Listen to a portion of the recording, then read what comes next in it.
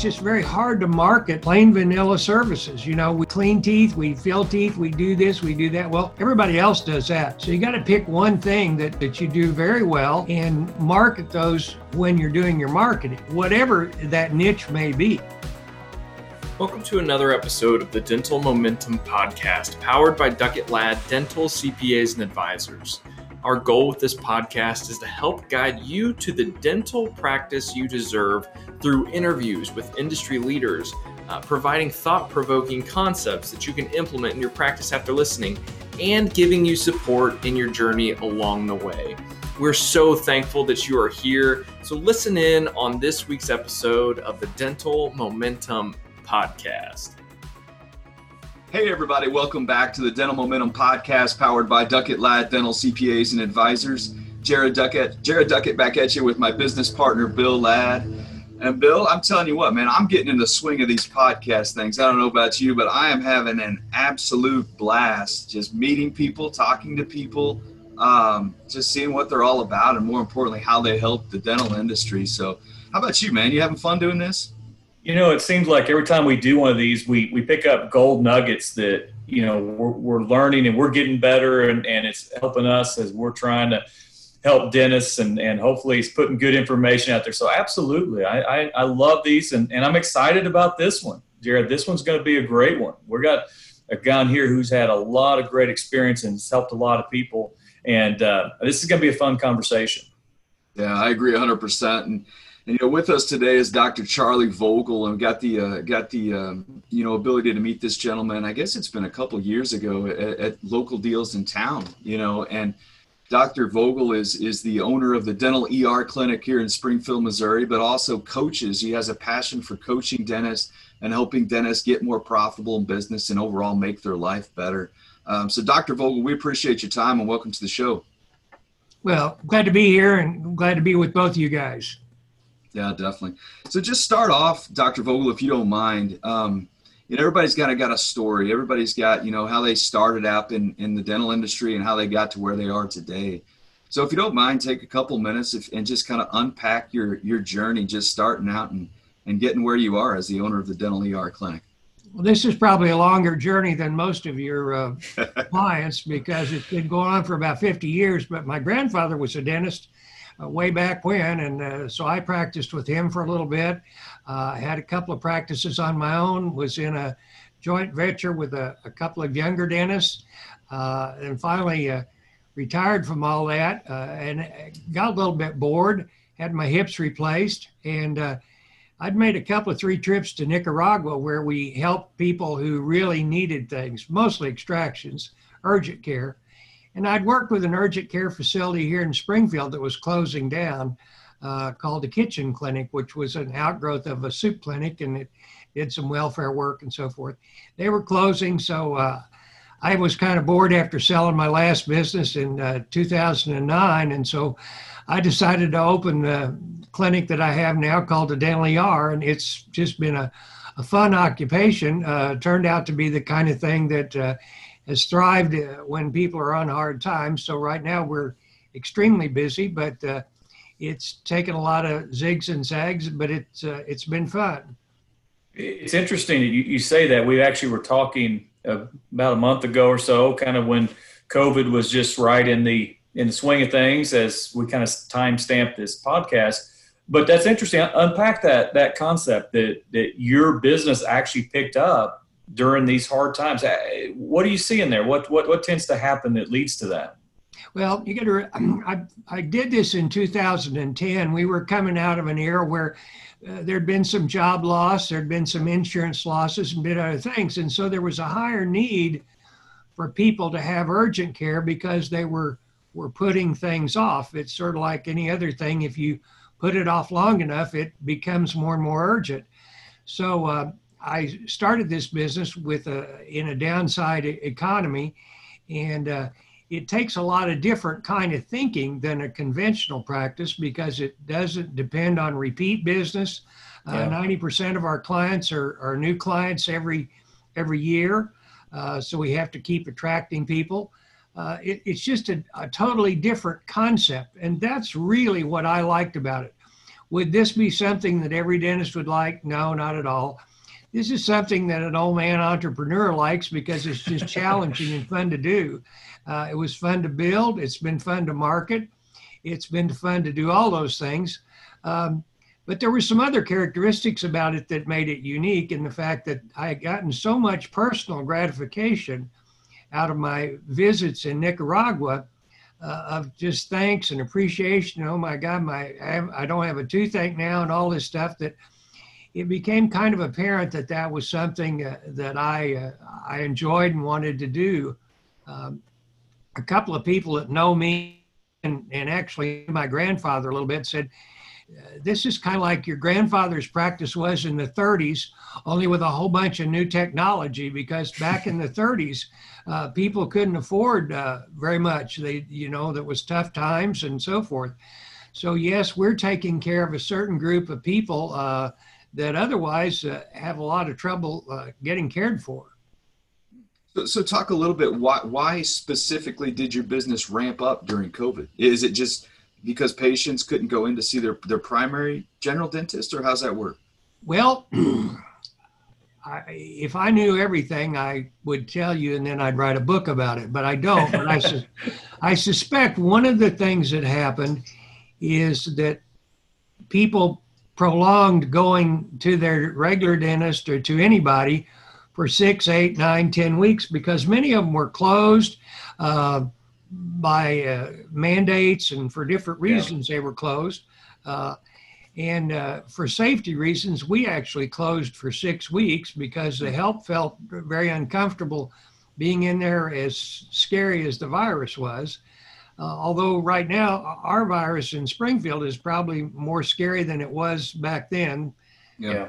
Because most everything's media hysteria, and New York was having media hysteria, so we thought we were dying out here, but we weren't. And that was part of it. I can't pinpoint all of it. Now, I will have to say that realizing that things were changing, we ramped up. We had to actually bring on another employee. Realizing there was a need out there, we increased our marketing. One of the uniquenesses of this business versus your typical vital signs of your dental office is a lot of dental offices do 2% of their gross revenue for marketing or something. Well, we do 10 or 12 Wow. because we're virtually, everybody is a new patient. We've seen, over the years, we've seen thousands of people. We average about 2,000 new patients a year. And so, that adds up. In 10 years, that's 20,000 people. But we have to keep attracting those people, because once they're out of pain or their broken tooth is gone or whatever happens from an urgent care standpoint, they're not coming back necessarily. And if they come back, they're probably not coming back to us because of the fact that we limit what we do to just urgent care. Yeah. So are you practicing in the dental ER clinic, Dr. Vogel, or are you just I'm kind of the owner, operator, and everything, although that, as you can tell from all the gray hair, I probably need to get somebody younger. The problem is we haven't really found a younger dentist that seems to like this mode. So I've been looking into other retired dentists who either retired early for some reason, decided they're bored, want a ready-made business to take on and so forth when I sell it. But it takes a certain kind of individual. And, I was one of those people that loved surgery in my general practice. So the surgery aspect of it and the going to Nicaragua part and all that stuff was just a natural thing. And you have to like the surgery to do that. You know what's interesting you talked about there was your marketing budget, and certainly that is much higher. But as the COVID has affected the general dentistry mindset, a lot of people are having to kind of adopt that startup mentality that, maybe some patients who have been coming maybe aren't going to come for a while. So you do need to drive that new traffic. So do you see any lessons to be learned for general dentistry, in kind of your model or ways that they may have to look a little differently in their marketing and how they're trying to attract patients indoors? General dentistry has a big problem. They're all plain vanilla general dentists. And so one of the things that I did before this dental ER is I niched down into implant dentistry and adult orthodontics. About the only way that is very easy for a dentist to hold up his hand and wave around and do something is to do something nichey. He doesn't have to give up the other things that he does and so forth, but he needs to think in terms of a niche, because then he can talk about that niche. I even know CPAs and other people who are niching down to certain categories of people that they serve, and that allows them to stand out in a group when they're just plain vanilla. And I was a plain vanilla dentist for a long time.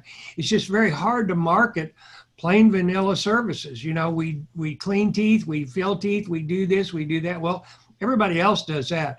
So you got to pick one thing that, or two things that you do very well, and market those when you're doing your marketing, whatever that niche may be. Yeah. What do you hear? And we'll hit on the coaching that you do as well, but why do you think a lot of, let's speak general dentists here, don't go find the niche, that just stay in, as you say, a plain vanilla? Why do you think they don't go find that niche? Well, I have to be very careful that I don't step on people's toes, but it's basically fear-driven. Dentists are very repetitive. They like to do the same things all the time. They like to do what they learned in school.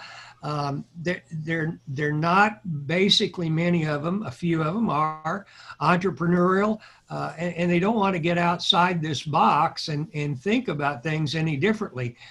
One of the huge advantages that any practice will benefit from any kind of coaching, and the kind of coaching you choose is going to partly determine the kind of direction you're going to go in. If you get into coaches who future focus and help you see into the future so that you can plan it and do something about it, you know, bringing the future into the present so you can be in charge of it is much easier than waiting for something to happen and it's already happened and you don't have any control over it. Now, I know we couldn't have brought this coronavirus into the future. We couldn't have foreseen that. Yeah. But there's other things that we can foresee, such as if you live in a place where there's a lot of tornadoes, you can see that that's coming, and you may want to do an electronic way to protect your records and protect certain things. If you're in a flood-prone area, you may want to take steps to be able to survive that in a reasonable way. If the power goes out every so often in your area, you may want to have a generator or something, so you'll be one of the few businesses that's able to open that particular day because you have a generator. And all these things are a matter of a coach who sees your business a little differently, or perhaps sees it as a business and not as a dental practice, can help you see. And many of us, I was very fortunate to have some very good visionaries as coaches when I was coming along. And one of them recently passed here, and his name was Omer Reed, and they've actually put up a website, omerreed.com, and they have the archives of all of his old tapes and literature and all his stuff on file. And it's amazing how some of the things he wrote 15, 20 years ago are very appropriate for now. But the whole process was to get the dentist thinking a little bit about something different, about the future, about what might happen if this happened, what would I do?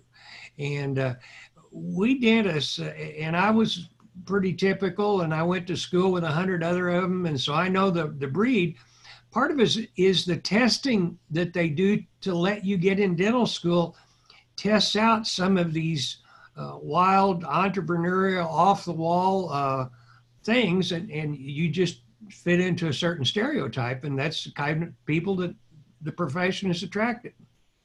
And that's one thing that we've really noticed, and we've heard a lot of groups that are frustrated that there really is no specific training in the business of dentistry, you know, in school. And so, you know, a lot of those people who do kind of have that entrepreneurial spirit, you know, even if they break off, a lot of times they come in and they may just not know how to run a dentist practice. So talk a little bit through, you know, some of those people that come to you that do have that entrepreneurial spirit. and they're wanting to dial in their practice a bit. What are some of the things that you tend to see, Dr. Vogel, that are broken? What are some of the more common things that are broken in these entrepreneurs' practice? Well, most of them have a fairly good software office management program. But when I query them about what's your x-ray department making, what's your hygiene department making, and so forth, they don't know the answers to those things. It's sort of like they just haven't looked it up. If they look it up, for instance, a lot of dental offices have a pano machine. And if they'll look up the number of panos that took last year, and it'll tell them what the dollar value was, and they would be surprised that they probably paid for the pano machine every year. And yet they may have a CEREC machine or another machine over here that if they look up the same thing, it hadn't paid but a fifth of its total value in a year. So that they don't tend to know their numbers. And I think it's been like the numbers never come up in dental school. Never. I mean, it's never a numbers thing. To some degree, this is to purify their thinking so they always do the very best thing for the patient, irregardless of what's going on. But unfortunately, when they get into the real world, not every patient can afford what I refer to as Lexus dentistry. It's just not affordable for everybody. So you have to do different things and qualify them. So what advice would you get? So you just said it, numbers are everything and you have to look at the numbers, but numbers aren't in dental school. I think that's what you just said. Numbers aren't in dental school. You got a dentist right now who's coming out of practice and looking to jump in, or maybe they're an associate somewhere and they're going to buy a practice. What do they need to be doing before they buy that practice so that when they get in, they know what numbers to look at? They know how to run a business. I mean, how do they go about getting that business acumen, if you will, so that when they jump in, they're at least a little wet, if you will, on the business owner side of things? I don't know the words that you guys use. Back when I was doing more of this for my own self, we had what we call performance. Does anybody that bell ring? Okay. And you get somebody who says, okay, you're going to need, this is your rent, this is this is this. You're going to need to do this much gross before you're going to take a salary. I'll give you a kind of simple example of this. It came up a long time ago when I was still in the motorcycle business. Is my friend that had the business, I was just a salesman there, was going to move locations. And they did some research for him, and they found out that he sold a certain brand, Suzuki, that sold 11% of the market. And he was moving to a little burg, and they showed him that if he sold, they knew what the data was at the License Bureau and everything. If he sold 11% of the motorcycles, this was how many he was going to sell. And that wasn't enough motorcycles to justify the cost of his move. So what he did is he had to go get another franchise and combine that, because the two franchises together, one was 20% and the other was 11, now brought it up to 31% of the market that he would be able to sell to. That was going to be enough to justify his move. But if he had have moved without knowing this, that knowledge would have been very difficult for him to catch up, and he probably wouldn't have understood why, but it was all a part of a performance that was done. I think dentists don't move into logical places. They move into where their wife wants to move. They do a lot of silly things. There was an old thing that used to talk about location as being the big thing for a dental office. There's only one thing about location right now, and it's we're in front of it. It's all about the web. You can be located around the corner and underneath a street light, but they look you up on the web. And the silly thing is that for some reason they've always thought dental location was a big deal. I challenge any young dentist out there to tell me when the last patient he saw, because of his location, was driving down the street and thought, oh, there's a dental office. I need my teeth cleaned. I think I'll drive in. That's just not the way it works. First of all, we've taught them to call and do all these other things and jump through hoops. And yet less than 50% of them have their phone number as a part of their main sign. So if they think location's a big deal, they're mismanaging that. So that all goes back to a part of early understanding. And the understanding is changing daily because, not only do we have websites, but we've got to have SEO so that the website can be found. And then we've got to have an action step on that website so that somebody takes an action. But the guy who sells them the website for an overpriced $10,000, he doesn't tell them all that. He just sells them a website. And so it's sort of like the real estate guy who sells them a really nice building in a really pretty place, but doesn't tell them how to get them in the parking lot. So I don't know if that answered your question, but it was a good answer. No, it's a great answer. I think it's, you bring up a great point, and it's something that I think is probably a pain point a lot of people we come into contact with is they don't know their numbers. They don't know how effective their marketing is. They don't know why people are coming into, into the practice. So they need help. And, a coach can be a big part of that, a coach or a mentor. So for the listeners out there, Dr. Vogel, what are some of the signs that you see or when a dentist finally can give himself permission to say, you know what, I don't have all the answers. I do need help. I do need to go out and find somebody who's been there, done that, and can help guide me through all this complicated stuff we've just been talking about. What are some of the signs that they can be looking for?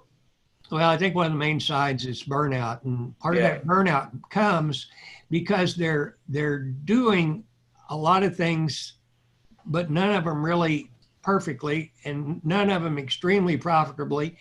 And they're not really happy with what they're doing. And they've kind of forgotten why they got into this in the first place. And it's become very overwhelming because they didn't plan to be a business person. They didn't plan a whole lot of things. This got thrust upon them. A lot of the dentists who it's thrust upon end up working for Aspen Dental and other people because they can't handle or don't want to handle all that other. And when you work for Aspen Dental, you throw 10, 15, 20% of the profit out the window because they're a corporation, they're going to take that profit. So the solo guy has a chance to do very well, but as I said, he has to kind of like it. And sometimes that takes some value clarification. One of the things I did every year, I made 2 lists. One list was the things I liked to do the very most, root canal, crown, whatever. I made this list, top to bottom. That was the top. And over here on the other side, I made what I estimated per hour made me the most to the least money, whether it was $60 an hour or $600 an hour, which was I most productive in. And I had those 2 lists. And I went down to the bottom of the list and took each list and the least profitable 4 or 5 things, I quit doing those. And the things I least liked, I quit doing those. And so I kept refining this list to make things that I liked and things that were profitable. The lists weren't always the same, but there was some similarities. And it also caused me to quit doing a service that was, I liked, but it was a total loss. It was just, it was costing me, it cost me more per hour to do the service than my overhead was. And so I just had to say, well, I'm not going to do that. I'll find somebody else to do it, or I'll just tell people I don't do that, or whatever. And we have the ability in a free enterprise to do those things. We're not obligated to do every facet of things. It's just like in your field, you're not obligated to do every type of CPA work. You're going to have some that you like and some you don't. But the more you bog yourself down doing low profitable things that you don't like to do, the faster you're going to burn out. Yeah. I mean, what you said. Go ahead, Jerry. Well, I was getting ready to say what you said is spot on, perfect. You know, we use the term all the time, create the business that supports the life you want to live. That is creating the business, taking the stuff that you don't like to do or maybe is not profitable. And it is okay, if I heard what you said, it's okay to say no, or I don't do that. Create the business, do the things that supports what you want to do to make you happy. You're right, you will burn out.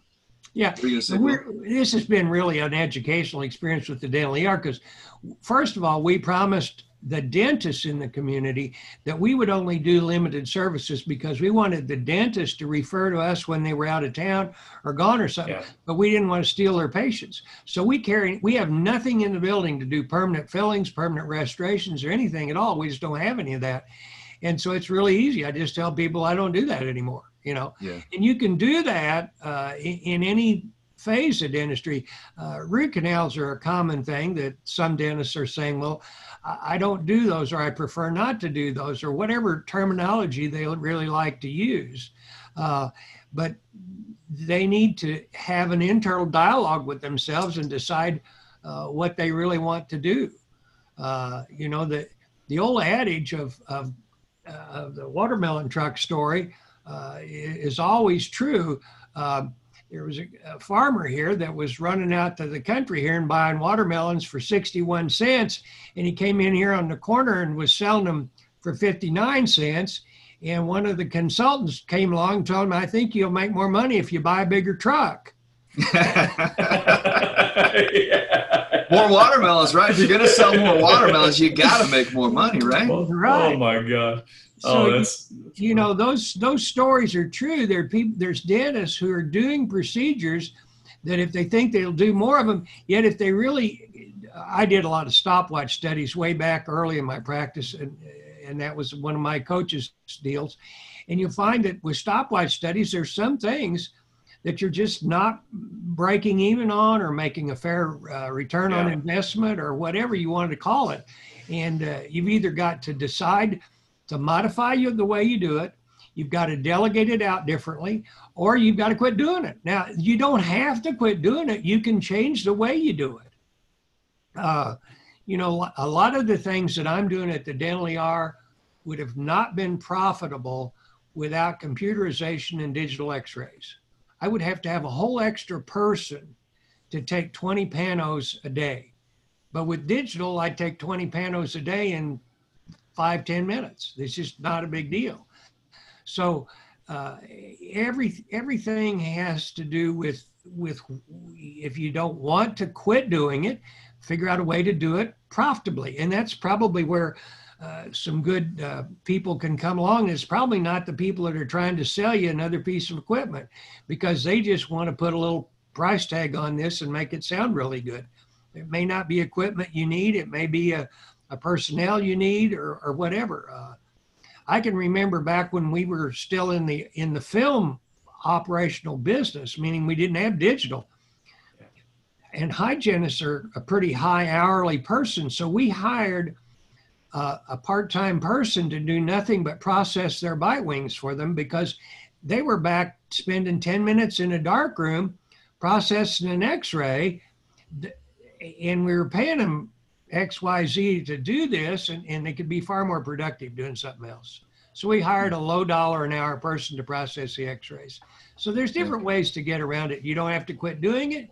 You just need to think about the ways you're doing it and do it differently.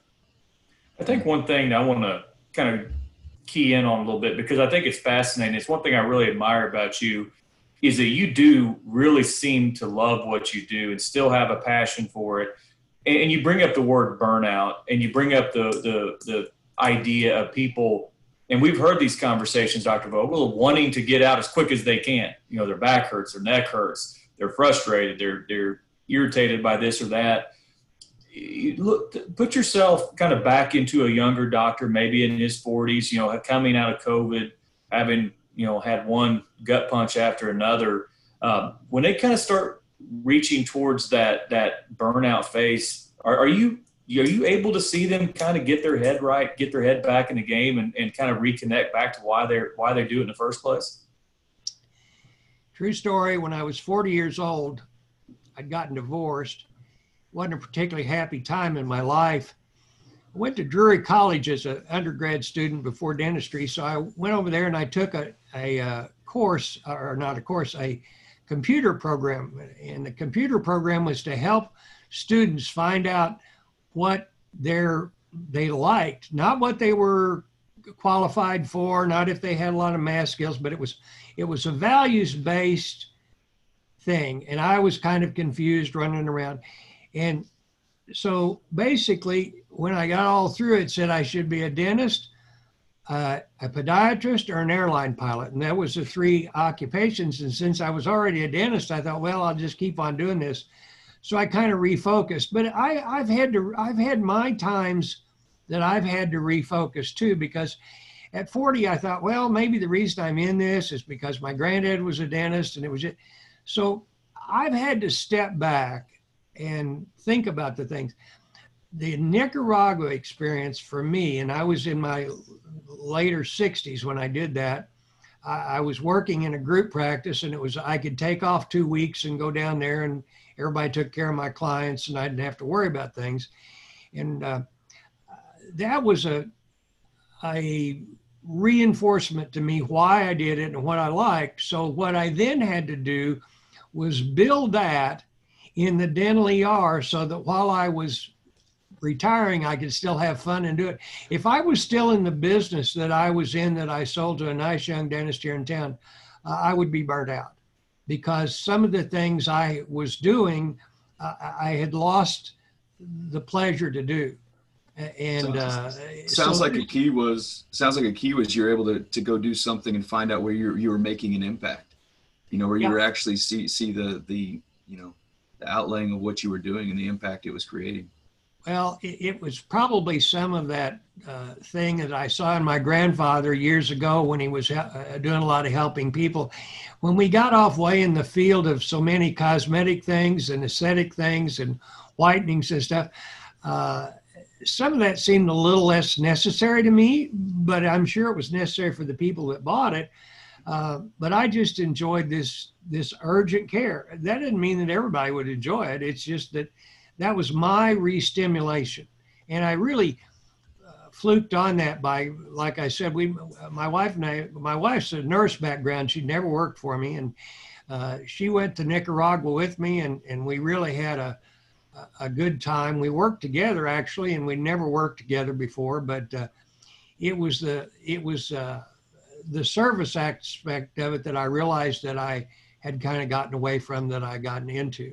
That wouldn't be the same for everybody. Anybody would re-clarify their values about why did I get into this, what led me to this, and so forth. And I think some of them got into it for money, and they're a little bit disappointed that they're not making as much as they could. And one of the reasons they're not making as much as they could is they don't know how to run a business. Sadly. There's no doubt. They just don't know how to run a business. They don't know about profit margins. They don't know about things like this. So it's sad. And I don't think it's gotten any better. Now, a lot of us took some business courses along the way, either from dentists, or we had some coaches that helped us, or something. But Omer Reed, which was one of my mentors, always says, you don't know what you don't know. Yeah. And a lot of dentists don't know what they don't know. For sure. I think you said something there I think is very important is, and we see this in any kind of business, including our profession, is if you're really in it to make yourself rich, then your passion is going to wear off pretty quick. And that's what's going to lead to that burnout. And guess what? Nobody's going to care either. None of your team is going to care about that. And we've had some experiences here where, helping try to kind of get people to where they understand the business and understand, how to get it back dialed in, has gotten their head back in the game. And they realized they had a great team. They just weren't maximizing their potential, and just getting a little bit of that guidance from a coach or a CPA or whomever, we found that can get people's heads right and kind of get their heads back in the game. And guess what? The financial results and the cash seem to follow naturally in those situations. Well, and I think that, goes to picking your CPA. Some CPAs are historians, and some CPAs work in the future some. So it is one of those things that I got a little tired of hearing that 2 years ago, back in February, if I'd done X, Y, Z, it would have been different. And so I changed accountants, and got somebody who and some of it I had to do on my own, just your own research, because accounting is its own thing. And I know that you have a lot of history together, but I know there's other ways to do that too. Yeah, I want to kind of a tangent here, but I don't want to get you off here unless I ask this question. So I'm not going to date you here, but I think you said it. You've been doing this 50 years. So it's probably safe to say when you got out of dental school, however many years ago, your student loan debt, if was a lot less than a new college, a dental student coming out of college now, which is just astronomically. I mean, you hear some of the figures. I'll use $500,000 as an example. What would be your advice to a college student right now or dental student right now who's getting ready to come out with, let's say, that much debt? What would you be advised? Do you still promote, hey, practice ownership, jump in, let's, that's probably the best way for you to go? Or what's your advice to that dental student? Well, if I had those circumstances, I'd probably have to wear Depends because I'd probably be doing something with pants. But that's very scary to me because I came out of dental school with a grandfather that was a dentist who helped me. And I've got some of his checks that he wrote for my tuition, which were a whole $2,000 and so forth. And so we're in a different era. It's very frightening and very, very hard for me to imagine. The question is, what would they do? And I think that's a very difficult thing. I think that they'll have to decide. Some are going to go into public health. Some are going to end up working for corporates. Mm-hmm. They may do that for a while and then split off. One of the advantages of a corporate deal is you get a guaranteed salary and some fringe benefits and 401ks and stuff right up front. And then if they work in public health, some of those pay off some student loans and do some things. If you go into the free enterprise thing, I think it's really imperative that you probably think about being an associate for some good dental business, not pick one that's not very good.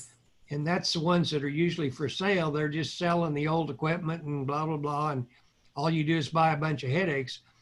But if you go into an office where they're pretty progressive, they have a good business model, they're showing 60% overhead, 55, 60, and they're doing pretty good with their numbers and stuff, you're going to learn something in there about business. You go into an office that's got a high overhead and a lot of problems and stuff, you're going to learn about their problems and you're not going to gain much. So I would pick the training ground that I would work on. I don't know in this time that I would do what I did, which was just start out and hang out a shingle and start a practice. But it was a lot different back then. My rent was $105. Mm-hmm. Yeah. My rent was $105. My salaries for my assistants were about $300 a month. And I will also tell you that our crowns, our cast gold crowns, were only $60 or $65. Our lab bill was $8 for that $60 or $65 crown. So it's hard for me to even really imagine. But I coach enough people who have made some decisions, and I coach some that have done really well, but they haven't kept track of their numbers. Yeah. And the first thing that I would suggest that everyone do is find a CPA that before they bought something, they could run it by the CPA. And I'm talking about things like these fancy x-ray machines or things that make crowns or any of these other things. Dentists love toys, and they'll spend a lot of money on toys with no idea of how their ROI is going to come out on that. Mm-hmm. Yeah, I mean, you said over and over and over, know your numbers. You said pro formas. You're exactly right. That's a word. I mean, we still use is you've got to know if you're looking at acquiring a practice, what are the pro formas? If you paid X for it and what's the cash flow going to look like and what's the true profit you're going to get after paying financing and all that other stuff. So knowing your numbers is extremely beneficial in whatever practice you're in. I know a guy that bought a practice and it had XYZ receivables, and a year later they wrote off $150,000 that was uncollectible. Yeah. But that was part of the so-called inventory that he bought, but it wasn't really there. So it's very difficult. And you need somebody with some background, whether it's a practice appraiser or whether it's accountants that are familiar with that, or there's different things, but somebody knows how to dig into that before you buy something. When you go out and buy a car, you've been around cars all your life, but you haven't been around dental offices all your life, so you don't know what to look for in the dental office to know whether it's a good deal or a bad deal. Yeah, it's really interesting because there's a lot of people who are kind of trying to move in the direction of getting out from underneath their practice with so many people burdened with that debt. There's probably a smaller pool of buyers. It's just an interesting market right now. And I would guess that those with the entrepreneurial spirit are a lot more timid about jumping out from that golden handcuff that they may have at a corporate or maybe at a public health. It just seems like that the number of people interested in buying those practices might be dwindling with that much debt burden them, keeping them up at night. Well, it's a risk situation versus, if you're going into an entrepreneurship, and they say several of us that are entrepreneurs have been broke, and I've been completely broke, but I've been down and out a few times because I've made some bad decisions. And, that's the only thing I can tell you is that the way you learn not to make bad decisions is make a few of them, and then you won't make them again. And you'll learn to go talk to somebody about them. Yeah.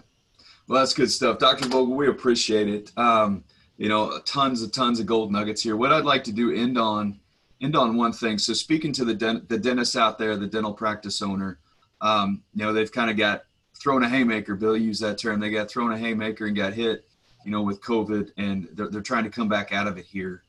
What advice, Dr. Vogel, would you have to that dental practice owner, what they need to start doing right now in order to start creating momentum back in their practice? Well, I wrote a couple of blips on this a month or two ago to some of my closer friends here. First of all of you dentists who came back probably had a little surge. There was either some people that had broken their partial, or they were waiting for you because they wanted you. They didn't want the nearby emergency clinic to take care of them and stuff. So there's been a blip there. Come to September, all you guys are going to be hurting for business. I can just tell you that. Now, that, if you quote me, date me, but that's what my feelings are. And it's because this phase is going to go away. There's going to be a reality check. There's going to be some of those patients who you've called your regular patients who don't have jobs now, and some of them who lost their insurance. So you're going to be looking for patients. So number one, as a general dentist, do not turn any new patient away. If I were in general dental practice today, if I had to, I'd open a half day or full day to do nothing but take new patients, and I'd take them so they could get in within a week. If I didn't do that, I'd block an hour off every day, some way that I was able to take new patients.